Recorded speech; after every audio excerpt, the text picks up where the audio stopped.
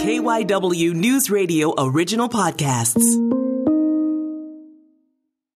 It's just a good conversation with someone you didn't know you were interested in. I'm Matt Leon, and this is One-on-One, sponsored by your Delaware Valley Honda dealers. Get a deal you'll like on a Honda you'll love. We're very fortunate. We just have such great kids. And the basketball, they're good basketball players and sometimes really good basketball players. And we've had, I've been a part of some really good teams. But beyond that, just being around the type of people that we're fortunate enough to coach and then see them grow. And our guest this week, Nat Graham. He is the associate head coach, men's basketball at the University of Pennsylvania. Nat, thanks so much for coming in studio here. Matt, thank you for having me. So as we are talking here, halfway through the season, give or take, game-wise for you guys, does the season go by fast? Is this a time of year where you kind of can take a breath and kind of catalog and recharge here? Yeah, I think the season for us, particularly as coaches, goes by incredibly slow while you're in it, and then you get to the end and feel like it went by fast. Us in particular, unique to the Ivy League, we play so many games in November because of scheduling issues, mostly with finals, which we're in now. So we play a lot of games, and that really, when you get to the end of that, that stretch into the early December before finals, at the end of that, it feels like a real grind. And then we have this break during finals. I'm sure it doesn't feel like a break for the players as much as it does for us, not having to take any finals. It's been quite a few years since that, but for us as a team, it's like a chance to kind of really focus on ourselves again and try to correct the things that maybe we've had troubles with up until this point. So, yeah, I mean, when you're in it, it feels like it feels like it's always a grind. But at the end, sometimes it's like, wow, that flew by. I'm sure there is not the average day, but what is a day? Like, what goes into during the season and non-game day? Like, kind of give people some insight into what you're doing, how much of the day you're doing it, and kind of what goes into the hours that you're coaching. Yeah, non-game day, I mean, there's a few buckets that we as assistants really spend a lot of time on. So game preparation is definitely a big part of that for us as assistants. So amongst the three assistants, we break up all the scouting reports for each of the games. And so you're almost always working on your next scouting report at some point, which gets a little weird because, it may not be the very next game. It's not necessarily always watching us and kind of trying to correct the things that we need to, focus on as a team. But you're almost always in some, process of that, of going through the film, the personnel for your next game. So that's a big part. The focusing on us and kind of, again, analyzing where we are is a lot Steve, but it is also us. I mean, trying to watch all of our games, he watches them over and over and over, much more than we do, and then shares the clips with us, and we talk about it. But obviously, as assistants, we're all watching those games over and just trying to, get in the minutia of not just the outcome, but all of that's involved in what made up that outcome. So that's a big part. And then the next biggest thing for us as assistants is recruiting. That never stops. Even the times when, we don't have practice and we're home, it's always going. I mean, if you have your phone, you text or call so that's always going. So going to games. So that's a huge part of in particular assistants. And, I think Steve is like a lot of head coaches, like it's hard for him to think about that too much during the season when he's so focused on our team and our current team, not, some hypothetical future team.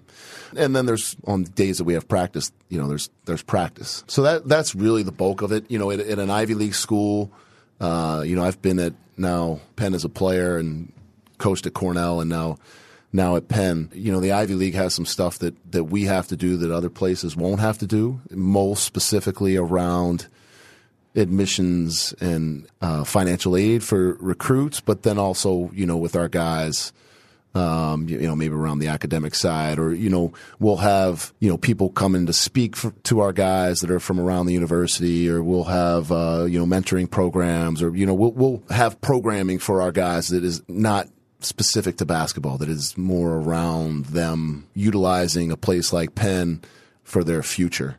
So that's another thing that can take up some of our time. And I think, again, in particular, the assistants. When it comes to the scouting reports you mentioned, I'm curious, how long did it take till you felt like you got really good at that? And what I mean, like, you understood what to look for, you understood how to break it down into a place where you're not just talking about that team, but talking about that team vis-a-vis how you're going to attack them.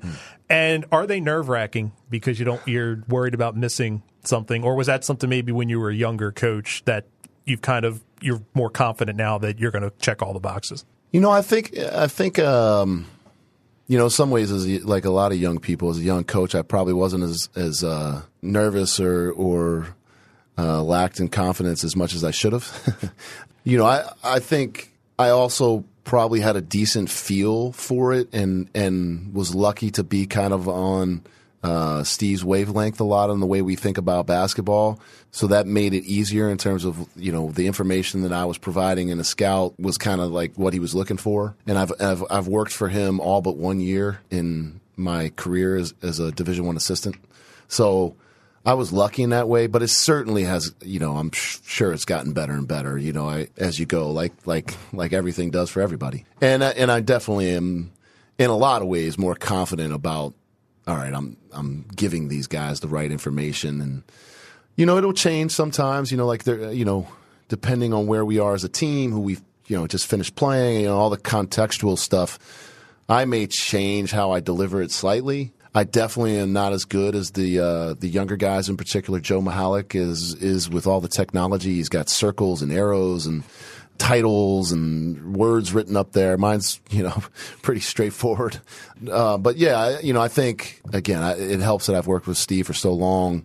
I kind of know which points to hit and what to talk about, what to hold back from. But some of it is just, each team is different, and within the course of the year, it can change. So, there's some time where it's really diving into all the detail, and sometimes it's like, what, guys, let's just go out and play. It's about us. But yeah, so most of it is just, we cover the personnel and kind of just talk about, what their strengths are.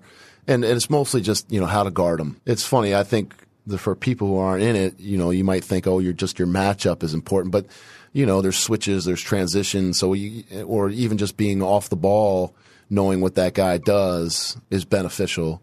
So, we spend some time in that. And then a lot of it is just, what they run, how they play, do they mix up defenses, those kind of things. Maybe what they do well overall as a team. For instance, Ryder, who will be playing Saturday, they're really good offensive rebounding team. So we'll obviously talk a lot about that. So, we go into that. But Coach Downey's not one of those guys where he wants every play call. He's not one of those guys that wants to cover every set exactly, So that takes a little bit of the pressure off because you don't, some guys, the detail which they have to provide is crazy. And I think Steve's point of view is just that, he doesn't want to paralyze our guys with over analysis. So yeah, so we ours are pretty straightforward and pretty simple.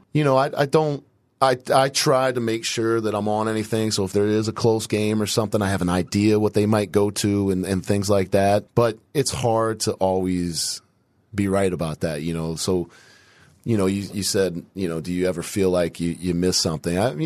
I'm sure that happens time to time, but it's also, it more so happens because the guy had just seen a play that he ran at a situation that he hadn't even run before or something like that. It's hard to be able to forecast every single thing. And so I think for the most part, at the end of the day, it comes down to, who makes shots and who makes the plays. And that really determines who's winning, not so much the scouting report. But I do think that, it can provide us with a slight edge here and there. Coach Donahue was talking today about, us getting better at our baseline out of bounds, both on defense and offense.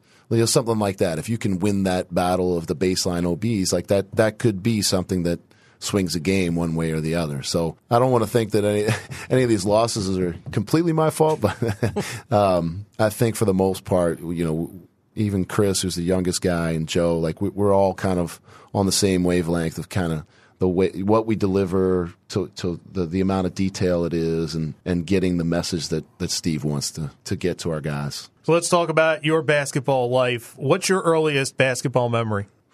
Wow. I was kind of a quiet kid who gravitated to basketball early. My father had played something I can kind of remember when I was little, him playing pickup and things like that. So probably my earliest memories are just me going to the local playground or hoop and shooting by myself as a little kid. And then my father worked for the Y, so I spent a lot of times in Ys, either playing by myself or trying to get in with the older guys or something like that. Yeah, so I mean, I probably had a shot basketball, played pickup or something from a very early age till I just stopped playing a few years ago. But through certainly into college, doing something with basketball almost every day for all those years. So yeah, it was I guess that was a pretty long road. When did you start to realize you were pretty good? I was never a ultra confident guy, so there's probably always I may still be wondering if I was any good. I think in maybe like middle school, I kind of started realizing I'm better than most of the other guys. My family lived in Norfolk, Virginia, not a necessarily huge city, big area, but is kind of a big basketball area. And like I played on the junior varsity high school team when I was in middle school. And so some of that stuff I kind of figured, all right, I'm better than most of the kids my age. And then, when we moved from Norfolk to Miami and I was in high school in Miami, I kind of realized I'm better than most of the guys. But I don't know that I was never a type of guy that was ever ultra confident and that self-assured, which, I think we're going to talk about. But my days at Penn could attest to sometimes my lack of confidence. So, yeah, but probably middle school was the first time I realized I was any good. When did you start to pass thinking you were, or realizing you were good, think like, I might have a chance to play college basketball? Was it I think most kids dream about it, but was it something like that you really were pursuing, or was it something where you started to get attention and then you kind of, the light bulb went off like, oh, well, maybe I can do this? Yeah, I mean, in some ways it was such a different time. Like I can remember the first time I really heard about guys playing AAU, was Shaquille O'Neal, some kid named Shaquille O'Neal. Whatever happened to him? I don't know if anything ever came of him. But so, AAU wasn't as big, nearly as big as it is now. And there wasn't all the social media and the write-ups and the recruiting service guys and stuff like that. So I just played basketball with guys I knew and went into other neighborhoods and played pickup basketball outside, which is probably why I had to get a hip replacement surgery. So I don't know that I thought about it in those ways. I mean, at some point, it was just kind of like, yeah, I'm going to play college basketball because that's what, the guys I know, they all go and play college basketball. And I, felt like I was on par with some of those guys. So, I think that kind of happened in high school, I guess. But, it wasn't the same. It just wasn't the same as it is now. I don't remember ever seeing like where I was rated or, if somebody thought I was a Division I player at certain times or not. I didn't realize that. I went to 5-star camp and, made the all-star team and was like, oh, okay, I'm going to probably play college basketball. But I just wasn't a thought like that. So when you do take the jump to college, what sold you on going to Penn? Ooh. They were good. They were really good at the time. That was, you'll see, Jerome and Matt were juniors when I was a freshman. Jerome Allen, Matt Maloney. So they were, they had been good. They had gone to the tournament, I think, the year before I went to Penn. So that would be the 92-93 season, I believe, and lost to UMass in a close game. And I think it was at the Carrier Dome in Syracuse. So, they were good. So that was a big part. My parents are both from the Philadelphia area. So that probably held some sway. The financial aid thing threw me, and I didn't want my parents to have to pay. That was something I was struggling with. But luckily, my grandmother, who had some money, took that off the plate. So that played a role, coming on the visit. And I really liked cities. So being in the city was great. And then my father had told me, my father's from this area and had gone to the Penn Relays and the Eagles when they were at Franklin Field, and obviously a ton of games in the Palatra. He told me the stories about when people smoked there and the haze of and somebody had dropped their ashes on his coat and it caught on fire, and all stories like that, and double headers and triple headers and whatever else. So I'd heard all those stories, and then I saw it. And, it's just such a great college basketball venue. So, the history and all that stuff, and just, the city of Philadelphia, and then the campus, having a real campus like that. The education was not really something that resonated for me. I think it was much more for my parents. But yeah, so, the combination of the city and the history of basketball, and Wilt Chamberlain played in this building and stuff like that was cool. And the stories my father had told me. And then the team was good. And as much as I wasn't a super confident guy, I was like, oh, sure, I can play with this group, which little did I know how hard and long that may take. So yeah, I think all that stuff was what did it for me. Fran Dunphy's the head coach. Do you remember your first meeting with him? I can remember coming on the visit. I mean, Coach Dunphy's got such a dry sense of humor, and I kind of appreciated that. Even when he, I remember the recruiting calls with Coach Dunphy, and I mean, this was before cell phones. So, calling the house phone, and the recruiting process was not something I really liked. I didn't like talking to these guys that I didn't really know, and that it's like them just kind of blowing sunshine and you got to just make conversation. I wasn't a real talkative guy anyway, and making small talk was not my cup of tea. And Coach Dunphy would just call and be like, hey, did you play this week? How'd it go? All right, I'll talk to you next week. So I was like, this is great. Short and to the point. So, and then, on the visit, he was like that as well. I mean, he was not a sunshine blower, but, obviously, it was by that point it had shown that he was a pretty good coach and had some success. And then so I can remember being on the visit, and him having my mom came on the visit. Strangely enough, it's just my mom, and so I can kind of remember that those first conversations on the visit, and then I can distinctly remember first being in practice and being like, "Whoa, this isn't the same guy I remember from the visit." He's pretty intense, but I mean, he's such a unique guy, and I marvel at. I see him at so many games, and sometimes he'll just say, I don't, we're not even recruiting anybody. I just like watching kids play, and he knows so many people. The people come up to I always say to people, like, he could easily be mayor of the city if he wanted to. No question. He knows so many people. He knows their names. He knows their stories. He knows their whether it's their family or kids or friends or. And he just has an unbelievable way about him and makes people feel appreciated and important. And then as a basketball coach, obviously he's the winningest coach in Big Five history and all those things. And I mean, I kind of hope, I guess it's now 6 schools, that we just keep going so that he coaches all 6 at some point, although that may mean some of my friends would have to be let go. But, I mean, it's just an incredible story, and it's amazing too because I don't know how easily he could live anywhere but in Philadelphia. Mm-hmm. And he's been lucky enough to not have to live anywhere but Philadelphia, except for I guess the short time he was at American as an assistant. Yeah, so Coach Dunphy, I think like all the guys who went through Penn, has made an impact on all the guys. How was the transition to college basketball for you? Yeah, I mean, I remember the first, I think it was my first pickup game, and like being like, hey, these guys are a little bit better than, the kids I played with in high school, and then like I think getting a layup blocked or something, and been like, man, it's that's never happened before. But yeah, I mean, it is a big transition. I think guys don't realize how much harder it is for most freshmen. I mean, obviously there's certain freshmen that can come in and make an impact right away. But even for those guys, it's still a process. There's still freshman moments even for the guys who make the biggest impacts as freshmen.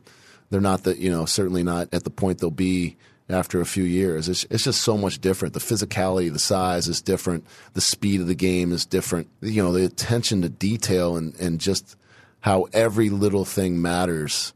is so much different. And it's hard to be ready for that. When you were in high school and you were just, give me the ball and trying to stay out of foul trouble so that my team can win. That part is so much different. And most guys go through the process of having to work themselves into the rotation, which, it's hard for guys who play college basketball. There may never have been a time where they weren't in the rotation, from when they first started playing. So that's a tough process to go through.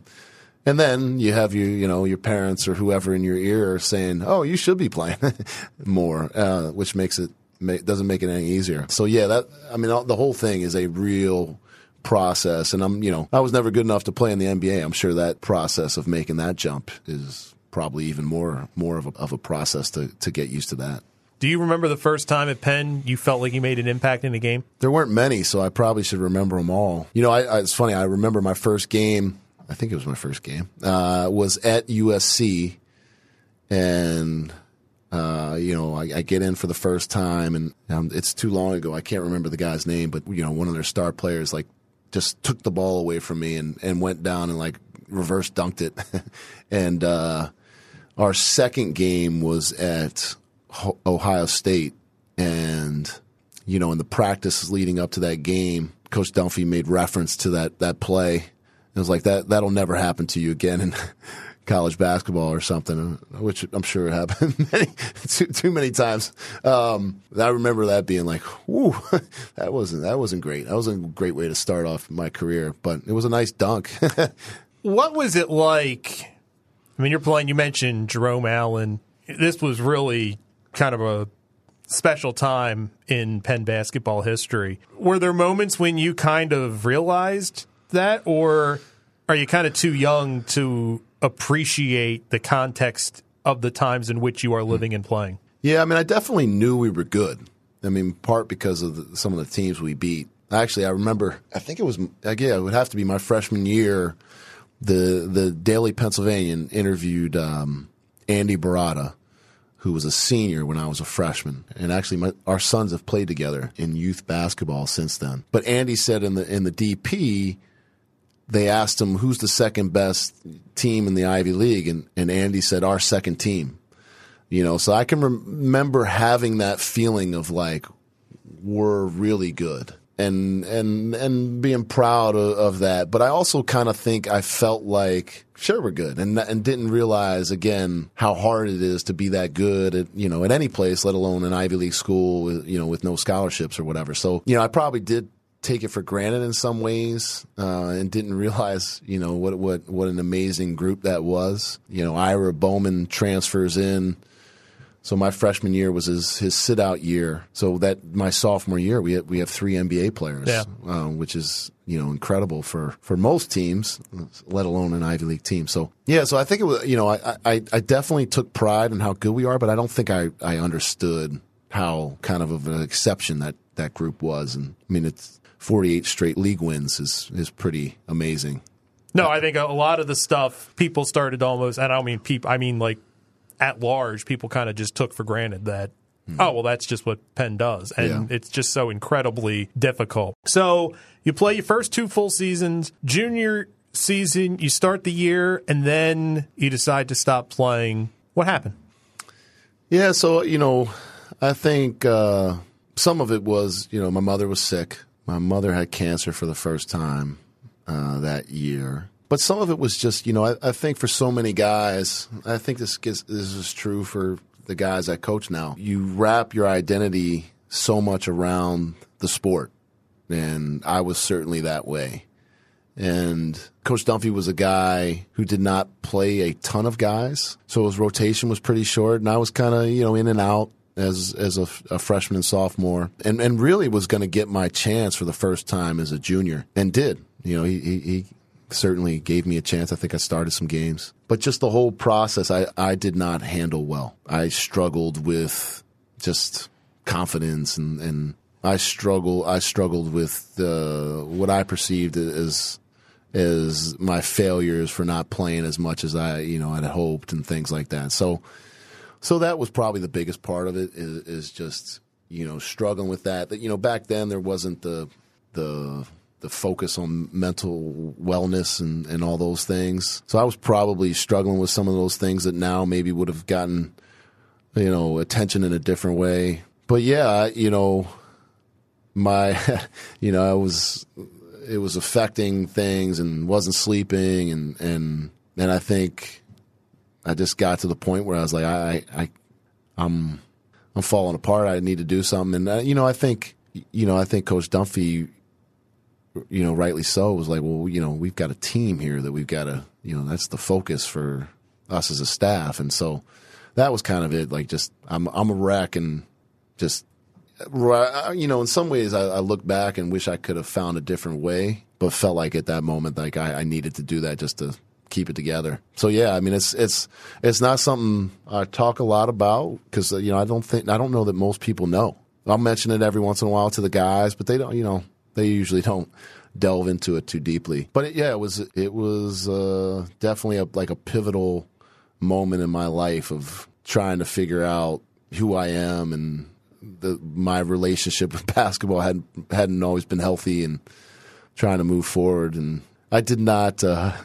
crush it. I definitely didn't have all the answers, and it was a struggle. And the older me would probably advise the younger me differently, but yeah, I was just trying to survive at that point, I think. You stayed at Penn, though. And I did. You graduated from Penn. I did. It was a strange last year and a half, I guess it would be, for me. But I would like to think it helped make me who I am, and maybe help me, even as a coach, maybe understand because again, I was saying this to one of our guys the other day, like, almost all the guys who go and play college basketball, their careers don't end up like they envisioned it would. I think there's the guys who are stars, and so maybe those guys, a little bit it turns out the way they think it might, or that they imagined it.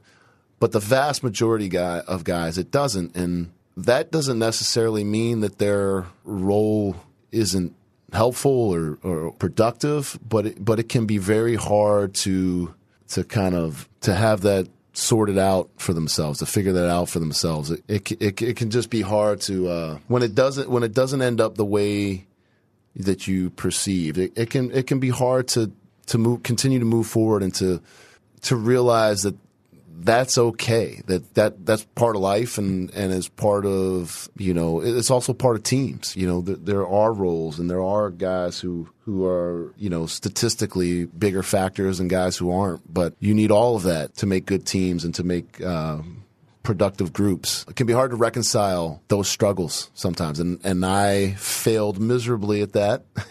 So I do think that can help me now coach these young guys, who most of them have some version of that. So you're there for a year and a half. You're still at Penn. You're not playing basketball. What is your relationship with basketball like? Were you cold turkey? Like, did you turn completely away?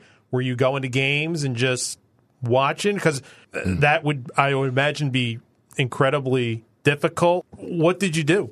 Yeah, I stayed as far away as I could from the team. Definitely didn't want to see any of the coaches, and a lot of it was just shame. I felt like I had fallen so deeply that I had to quit a team, which is like, for guys in athletics, is like the worst possible sin.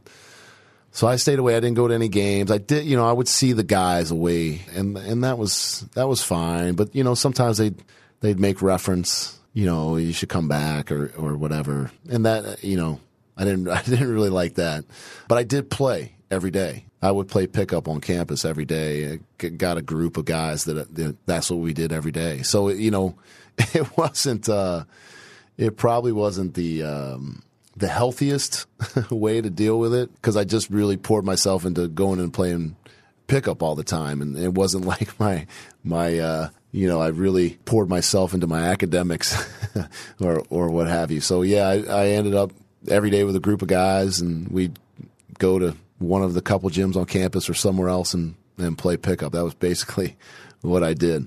But I did not go to games. I did watch some games here and there. I think the year that I left the team was the year Penn lost the the playoff game at Lehigh to Princeton, and then Princeton beat UCLA. And I struggled with that. I struggled when that team didn't win and get to go on. And one of my closest friends is Ira Bowman and Tim Krug. Those two guys were seniors on that team and really, really good players. And I felt shame in not being able to help them, go to the tournament and just I felt like a failure, I think, in terms of basketball. So when do you start to dig out of this? I know you end up at the University of Western Ontario, and I'm fascinated to find out what the pathway is there.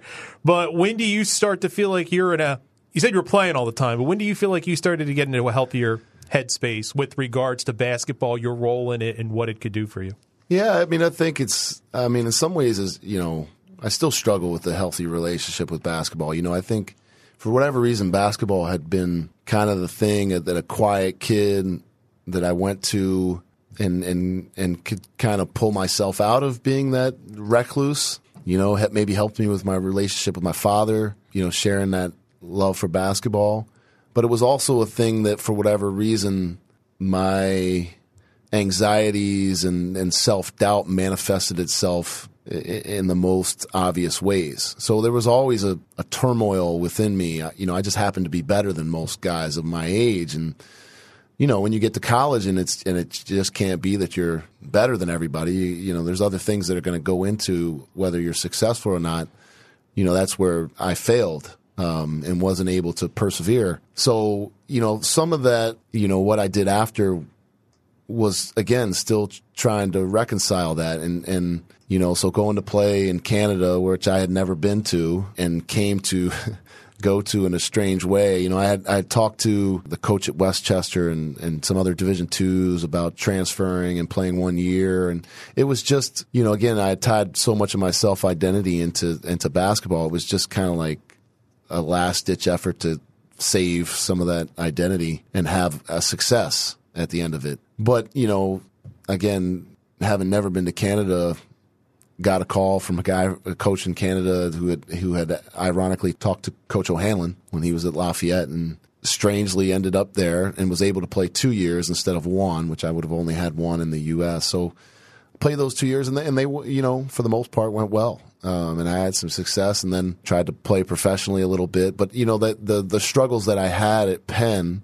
came up from time to time. So I never really got past it as a player. And I think in some ways the love of the game, but also trying to figure out that struggle in the game eventually led me to coaching as well. And I hope that, the guys that have not those struggles, but struggles of their own, that maybe that can help me advise them and help them through their own struggles and issues. Because, again, most guys have moments of struggles. Now, theirs may not manifest for the same reasons that, whatever was in my personality or makeup led me to those issues, but they'll have their own, and I can be more sympathetic to it and maybe have some strategies that maybe they wouldn't think of on their own. We need to take a break on One-on-One. We will have more with University of Pennsylvania Associate Head Men's Basketball Coach Nat Graham in just a moment. But right now, there's nothing quite like the Honda Accord Hybrid and the CR-V Hybrid when it comes to exhilarating efficiency. With hybrid technology and thrilling capability, these vehicles deliver an electrifying performance on every drive. This new year, discover for yourself what truly makes these hybrids special. Redefine your driving experience with Honda. KBB.com's best value brand of 2023. Contact your local Honda dealer today about the Honda Accord Hybrid and the CR-V Hybrid. And now on One-on-One with Matt Leon, we return to our conversation with the University of Pennsylvania Associate Head Men's Basketball Coach Nat Graham. Was the time in Canada, was the basketball fun? And I don't mean because it's I just mean, were you able to just enjoy playing for playing's sake more than it sounds like most of your time at Penn? Overall, yes. But consistently always, no. And then I think, again, that was just, something that I was never able to, as a young man and player, really just figure out on my own and be able to compete and play basketball in a frame of mind where I wasn't putting undue pressures or making it out to be bigger than it is. Didn't define you. Yeah, I mean, ultimately it's just a game, and I made it into so much more. And I'm not exactly sure why that was. Again, whether it was being a shy kid who, felt like that was my only outlet, or relationship things in my life, or, whatever it was. I definitely built it into more than just a game. And some of that, I get, the competitiveness. And, I mean, as coaches, as players, we're way more competitive and concerned with the outcome of games than somebody who, doesn't know much or care much about basketball would be. But I think maybe I went a little too far with the undue importance I put on it. What was life like at the University of Western Ontario besides basketball? It's interesting because you go Norfolk, Miami, Philadelphia, Western Ontario.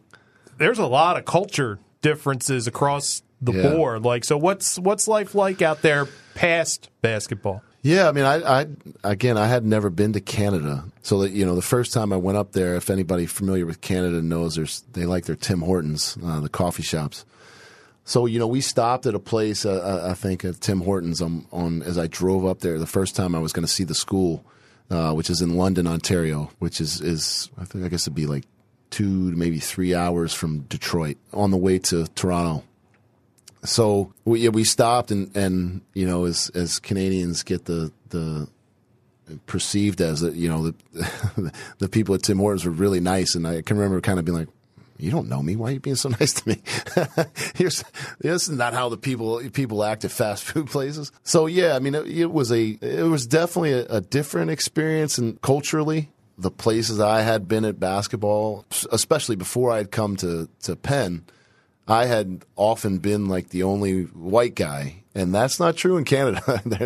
White people run wild. So that was different. I mean, the team was mostly white. And then, they say a lot, and it was really cold. So yeah, I mean, it was definitely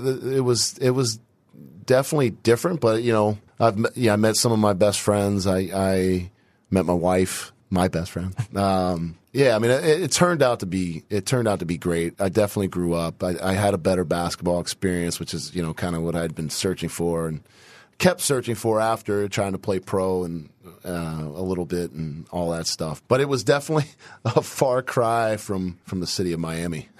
Yeah, no question about that. So what, Ireland and Denmark you played overseas? Yeah, I played. Yeah, I didn't last too long, but yeah, I played a little bit overseas. Good experiences? I mean, just the life experience, or were there moments of, oh boy?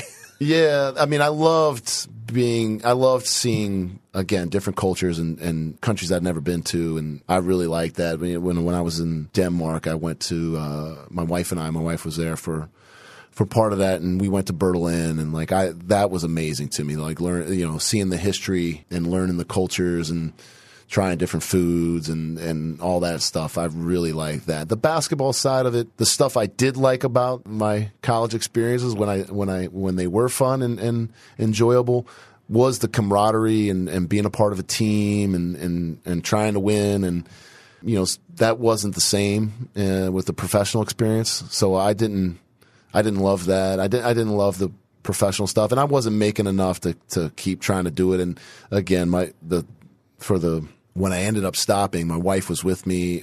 We weren't married yet, but I felt a little guilty to her, like dragging her around and again, not making very much money. So I didn't last long. In some ways, I look back and I wish I would have just kept going a little bit more because of the other stuff, just, getting to see other places. And it's hard to get to Europe especially now that I have kids. So, I feel like that was an opportunity maybe I missed of getting a chance to hang on with that a little bit more before you get to the real world. But yeah, it was, for the most part, yeah, it was very cool to see the different places. The basketball was just okay at best. So when does coaching come on your radar? I got my master's in education, and I was thinking I was going to teach And then while I taught for a year while I was getting my master's. And then I kind of started thinking, maybe I could coach. And, I think I started thinking, I've had this strange relationship with basketball where, it's been something I've gravitated to so much, but it's been, a source of so much struggle for me. And maybe I can help younger kids with it. So I was thinking maybe I'll get my teaching stuff and be able to come not just an emergency certified teacher, but and maybe coach high school or something like that. And then, I think what happened was we had to go back to Canada because my wife, who's 5 years younger than I am, hadn't finished school in Canada. So she had to go back. In Canada, they've got that socialism thing. So the school is real cheap for her. So we went back so she could finish school. And while she was doing that, I couldn't just work anywhere. So I started coaching and volunteering with a friend of mine. And that's kind of when I got into it. And we were coaching everything. I was coaching boys and girls, high school, kind of AAU programs, but they didn't call it that. And then started bugging Steve Donahue about giving me a job that paid no money with his staff. And then eventually he agreed to it. And he's been stuck with me ever since. That was at Cornell. Yeah. And Steve Donahue was on staff when you were a player at Penn. He was. He was part of the staff when I left the team as well. So what was that dynamic like at first from the time when you leave to when you join him on staff? Like, had you guys been in constant contact, or was it a layoff once you kind of left the team? Like, how did it kind of work? So I had gone and watched him play. I think it was the first time I'd gone back to the Palestra since I left the team early when he got the job. Those first couple years, his teams were not very good. But it was one of those first couple years I went and see him play. And then as I started thinking, maybe, coaching something that I want to do, I had worked some of his camps. And then we were in more contact. And he told me, hey, I could probably help you if you really want to do this and you want to get a job. And so I started, every job that came up, I would hit him up and say, can you help me with this job? And, I think at one point he said, listen, I'm not Bobby Knight. I can't help you with every job. So, eventually, he had openings for his third assistant. He passed me over at least once. And then eventually I was a thorn in his side enough that he took me. But it was kind of a strange scenario. Now, I just my nature, I didn't want to overstep as a young coach, and I mean he's got so much energy and is unbelievable in practice, and so I would kind of be reserved and I don't want to talk over him or anything like that. And I think part of it too was, I mean, he's always Coach Donahue to me. He was an assistant coach when I played. I to this day cannot call him Steve to his face. So that dynamic was. It took a long time for me to really be able to break it, and in some ways, I still haven't. I still call him Steve. I mean, I still call him Coach Donahue or Coach D instead of Steve. And I think probably for him, he still saw that 18-year-old that he first knew, and left the team and was struggling, and but I think. For the most part, I'd like to think I've been able to help him, and I've been with him. I mean, it's 5 years at Cornell, 4 at Boston College, and then however many it's been here. I think since 2015. So it's been a long time, and I'm sure the assistant coach I am now is much different than the assistant coach I've been with him a lot of the way. So hopefully that's a good thing. He's kept me around. How much did your life as a player, as basketball, and what you dealt with and the decisions you made, how much has that shaped who you are as a coach? Because one of the things I wanted to talk to you about, because I feel like in all the coaches I've known, you have an empathetic toolbox that I don't think a lot of people have. How much do you feel like those trials and tribulations that you went through has helped you as a coach, just getting into the headspace of kids that don't have the answers and don't know where to turn for them sometimes? Yeah, I think it's probably a lot. I don't know. I sometimes wonder what would I have been like if I hadn't gone through that and had struggles. And I think sometimes for the guys who don't have the struggles and become coaches, you kind of just, why can't you figure this out? I did. So, yeah, I I really try with every kid to understand where they're coming from when they are struggling, and it is very hard for all of us. I think we all do this, like with body language and just our perception of the way someone else is acting and what we kind of in our own mind determine what is the root of that. So I try to talk to the guys and get more to understanding the reality of why what's coming out, rather than just attach my perception to it. So I do, I'd like to think that helps, and I do think many of the things, not this in particular, but many of the things that I do is a good offsets Coach Donahue well, and I think in some ways that's part of the value, is that some of the things that I do and do well aren't necessarily his strong suits or things that he might focus on. I also think, for the guys who are struggling, sometimes as a head coach, I mean, you have to, your real mandate is to win games, and so you can't necessarily take all the time to figure out those guys who are struggling most. You got to be pushing forward with the whole group in mind. And as an assistant, I have more time to go to those guys and try to help them. So I do think, for me, I definitely get wrapped up in the winning and losing, but ultimately the winning and losing isn't why I do the job. And it's more the relationships and helping, young guys grow into young men. And as much as I've had successes and won some championships and been to a Sweet 16, which was awesome, and I remember those times, I also take a lot of satisfaction in the successes of helping these young guys hopefully be better people and being a part of their lives and having the relationships I have with a lot of guys to this day. So I think that's different. I think those struggles definitely impacted how I look at that and why I coach. Do you feel that coaching has helped to kind of close the circle of Nat Graham, the player? Like those struggles and those things maybe you left on the table, or the things that you look back on and maybe, God, if I could have just, but what you've been able to do as a player, wins and losses, yeah, Sweet 16, Ivy title, that's important and all, but those victories with the kids, yeah, has that helped you put your playing days in a better light for you, or kind of give you that satisfaction that maybe you didn't get from the playing days? Yeah, I think in a lot of ways the word I was searching for before has helped me. It's allowed me to reconcile a lot of it.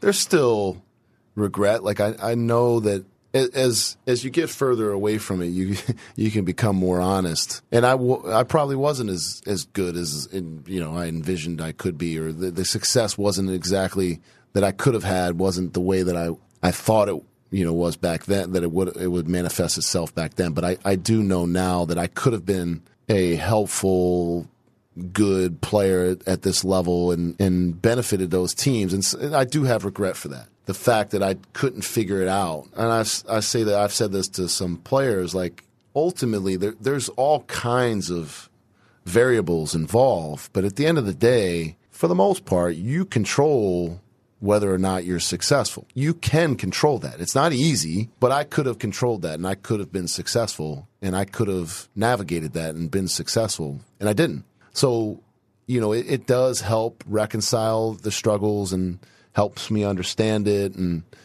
come to grips with it and peace with it. But there is still some regret that I didn't do it, and I ended up in Canada and different places to try to, but I wasn't able to do that at Penn, and I could have. When you come back to Penn 2014 on the coaching staff, was it almost surreal? Like, what were the emotions like when you came back to Penn? Yeah, it was definitely surreal. It was such a traumatic time in my life, and something that it had been much more of a struggle than just an athletic struggle for me. So yeah, it was very surreal. In some ways I kind of saw it as like, okay, maybe this is a chance to have some success at Penn that I wasn't able to as a player. I mean, a huge part of helping me through all that is Ira Bowman. I mean, I love Ira. He's like a brother to me.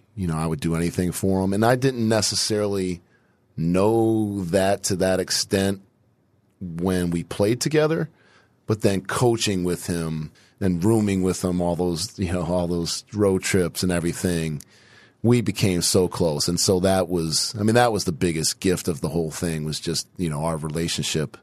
And we never talk about this stuff really. And I can actually remember talking to him when I left the team and him calling me and being like, don't do this. But we never talk about it.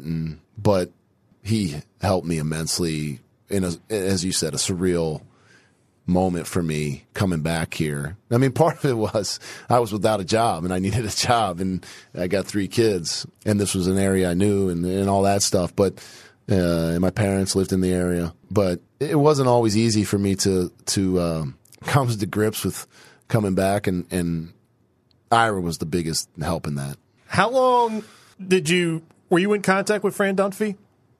A lot, or those early years, like after you left in early coaching career? No. I think there was a lot of shame and again, attaching my perception of what he would be thinking. Mm-hmm. It wasn't pretty. So I was very reluctant to be in any contact with him. I think I think a friend of mine who also played at Penn had convinced me at one point to reach out to him, and I did. But even those things, I was, I didn't, they felt awkward, and but he has never towards me. I don't know his feelings on the situation. It's been a long time ago, and I mean he won a lot of games without me, so he didn't need Nat Graham that much, but towards me, he has never given me any reason to be uncomfortable, even though I was, and worried about it. The people who know him know how he is. He's been nothing but good to me, and I'm sure I don't recall really asking him for any help in my career. But I mean, just knowing how he is, I would think he would do it in spite of the fact that I quit his team in the middle of a season. I think my last game might have been against Princeton, something like that. So, I mean, we had already played an Ivy League game. And, as a coach, it's hard for me to imagine a kid leaving at that point of the year who's playing, so he's handled it better than most for sure. But we've never broached the subject. What is, and I think I know the answer to this, the favorite part of your job at this point? Yeah, I mean, the relationships. Yeah. I mean, when we're recruiting, I say to kids and families sometimes, it's like coaching guys who would be your friends if I wasn't so old. We'd be hanging out together. I mean, we're very fortunate. We just have such great kids, and the basketball, they're good basketball players, and sometimes really good basketball players. And we've had, I've been a part of some really good teams, but beyond that, just being around the type of people that we're fortunate enough to coach, and then see them grow and what they become, and then have kids and have their own families and careers and stuff like that. That's probably my favorite part about it is that. Where does the ideas of wins and losses rank with you? Because for a lot of people in coaching and in sports in general, it's the end-all, be-all. But given your pathway, it's obviously important. But is it not where people might think it is? I mean, there's lots of times where, it's everything. There's definitely a lot of moments where, it's all I'm thinking about and how can we get better. And, I try just to keep myself sane, with the stress and pressure of being a coach, and think about the larger picture in terms of the growth of the team more than just the wins and losses and the process of being a good team. I try not to, the relationships and all that stuff is probably my favorite part of it. But I try not to minimize the success of the team and the growth of the team because of that stuff. I'm paid to coach the team, and we have to have success. And I'm not paid to be a social worker or something like that. So I try not to have that other stuff minimize the success and being a part of the process. So, but I do try to minimize Bill Walsh, the football coach, had a book that the score takes care of itself. The score will take care of itself, and make it about the process of being a better team and coaching the guys and all that, rather than just the straight wins and losses. Because that stuff, at least for me, it can drive you crazy. What do you think the world of college basketball is going to look like in 5 years, given transfer portal, name, image, likeness, and just it feels like every day we're waking up to conference change or kids transferring that you never thought were going to transfer? Like, what do you think it's going to look like? And I mean in the general sense, not Penn, not the Ivy League specifically, but just in general. I don't know. I go back and forth with this. I think there's a chance that the NIL proves to be not completely sustainable to the level it is now, certainly for football, and then, secondarily for in particular men's basketball. And, I think that may be true for the transfer portal too. I mean, as much as there's been some teams with success who have really delved into the transfer portal, I think there's some teams that have found it difficult to meld a bunch of new guys together who have been really successful at one place and then put them all together and have their success take somewhat of a back seat to the overall success of the team. But I also hear all the prognostications about what we could be headed to and the breaking off of maybe the Power Five and those type of things. So I don't know that I certainly haven't figured out where it's going to go, but I hope that maybe some of those things become not absent, either the transfer portal or NIL, but maybe a lesser fall to a lesser level, and that college basketball won't be drastically different and college athletics won't be drastically different. But I think the majority opinion does not seem to agree with that. So I think the NCAA tournament has like a 9 years left on its TV deal. So I don't know if maybe that gives us a window of time before any drastic changes to college basketball. But I think the majority opinion seems to think that it's not going to stay the way we've become accustomed to, and some of that's probably some things that did need to change and could be better if they change. But those of us that get paid because of college basketball don't want to see it change to the level where we can't still have a livelihood. Nat Graham, thanks so much for coming in. This was great. Thank you, Matt. It was great to be here.